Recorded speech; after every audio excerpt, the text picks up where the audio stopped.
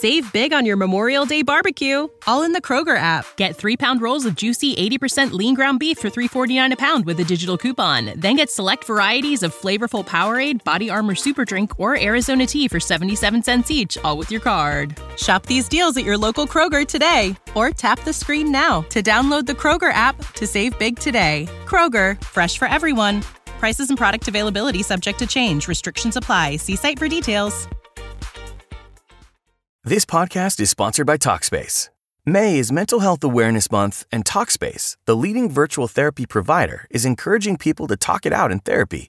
By talking or texting with a supportive, licensed therapist at Talkspace, you'll gain insights, discover truths, and experience breakthroughs that will improve how you live and how you feel. With Talkspace, just answer a few questions online, and you'll be matched with a therapist. And because you'll meet your therapist online, you don't have to take time off work or arrange childcare. You'll meet on your schedule, whenever you feel most at ease. Plus, Talkspace works with most major insurers, and most insured members only pay a $25 copay or less. No insurance? No problem. If you want to make progress toward a mentally healthier place, Talkspace is here for you. Now get $80 off your first month with promo code SPACE80 when you go to Talkspace.com. Match with a licensed therapist today at Talkspace.com. Save $80 with code SPACE80 at Talkspace.com.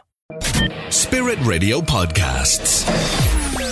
You might be someone, or maybe you know someone, whose life has been turned upside down with health problems or health complications. Maybe you're listening and you're saying, yeah, that's me, but I'm not feeling in a very positive place, or you're really struggling. It's Wendy here, and you're listening to Spirit Radio, and my next guest is going to share with us her journey and just the struggles that she's faced, but just how she's overcoming it and how she manages to be determined and positive and looking ahead to 2023 with such a bright outlook. It's great to have with us on the line broadcaster, businesswoman and publisher Norah Casey. Norah, thanks for being with us. You might start off just by telling us a little bit about your experience and what happened to you after you got COVID. I had a really mild COVID last January, 12 months. Really mild. I was bragging in the family about it. It was just like a bad cold. I worked through it. But about 4 weeks later, I had all of these kind of unrelated symptoms. I'd only describe them as like jelly legs, dizzy, nausea, vomiting, really bad headaches. My heart was racing. And I haven't seen my GP for 2 years. I'm very healthy, usually, and I couldn't understand all these things. I couldn't finish my walk in the morning. So, unfortunately, they then discovered my heart pressure. My blood pressure was through the roof. It was up at 190, 200. I had all kinds of weird symptoms going on and readings in my blood. So I was in hospital for a while.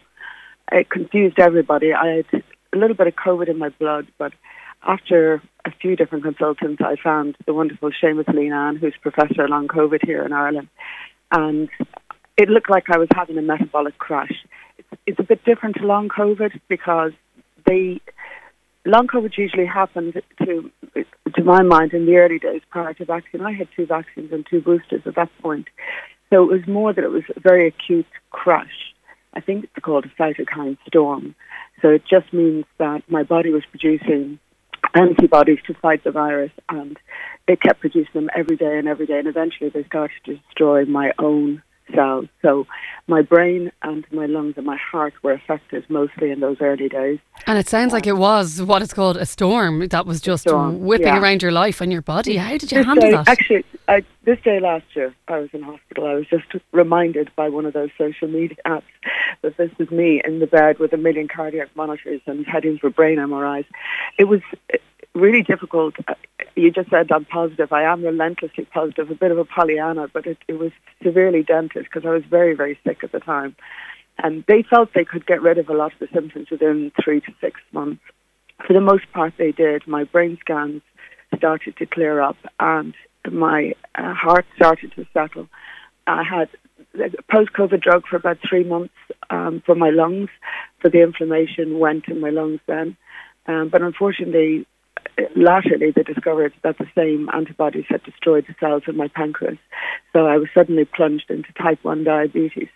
And since then, I've had numerous operations on my eyes. My optic nerve was damaged. I had some lymph nodes problems as well. And as I'm sitting here talking to you, my heart inflammation kind of came back before Christmas. So I still have some heart racing. But by far the most debilitating probably to my life has been type 1 diabetes, because it's very unstable. I have an implant in my arm, which is magical, and tells my phone what my bloods are like. But Wow. I still take a lot of rapid access insulin. It's a huge blow, I imagine, Norah. And I think people listening to you, you know, that have seen you on the TV or just engaged with any of the incredible work that you've done over the years, just see you as this, you know, strong, vibrant, vivacious woman. And when that part of you is stalled or taken away or changes, what sort of an impact does it have on you, and has it had on you and on your perspective in general? Oh, it's at first I'd have to say and be very honest that it came with a bit of anxiety. I've never really been a confident person, but I've not suffered with anxiety before. I mean, I get up and speak in front of thousands of people, and I do TV and radio all the time. But the first time I did it, I found myself really anxious. My heart was racing, my hands were shaking. I had that nervous rash going down my neck. I don't know really whether that will always stay with me, but my doctor says if you can accept that COVID had a pretty catastrophic effect on your body, then you also have to accept it has the same effect on your brain. So I have a degree of nervousness about things that didn't knock anything out of me before. So I'm quite a planner now, which is unusual. And how have you got your positivity back? Because you sound very upbeat this morning, Norah. Because I do empathise with anyone out there who's struggling a bit with fatigue, because I started walking around my kitchen, you know, when I was locked in for quite a long time. I used to put mad music on the radio and dance around a bit and, you know, start walking around the kitchen. Then I started doing shorter walks. I'm back, actually I did 120 miles in January. So I have these goals in my mind sometimes. They're not huge. But this year in particular, I wanted to do things I'd never done before. So take a little bit of time out for a few months just to think about the next chapter. When I fall off the planet, it's not that someone else steps into my shoes, Wendy.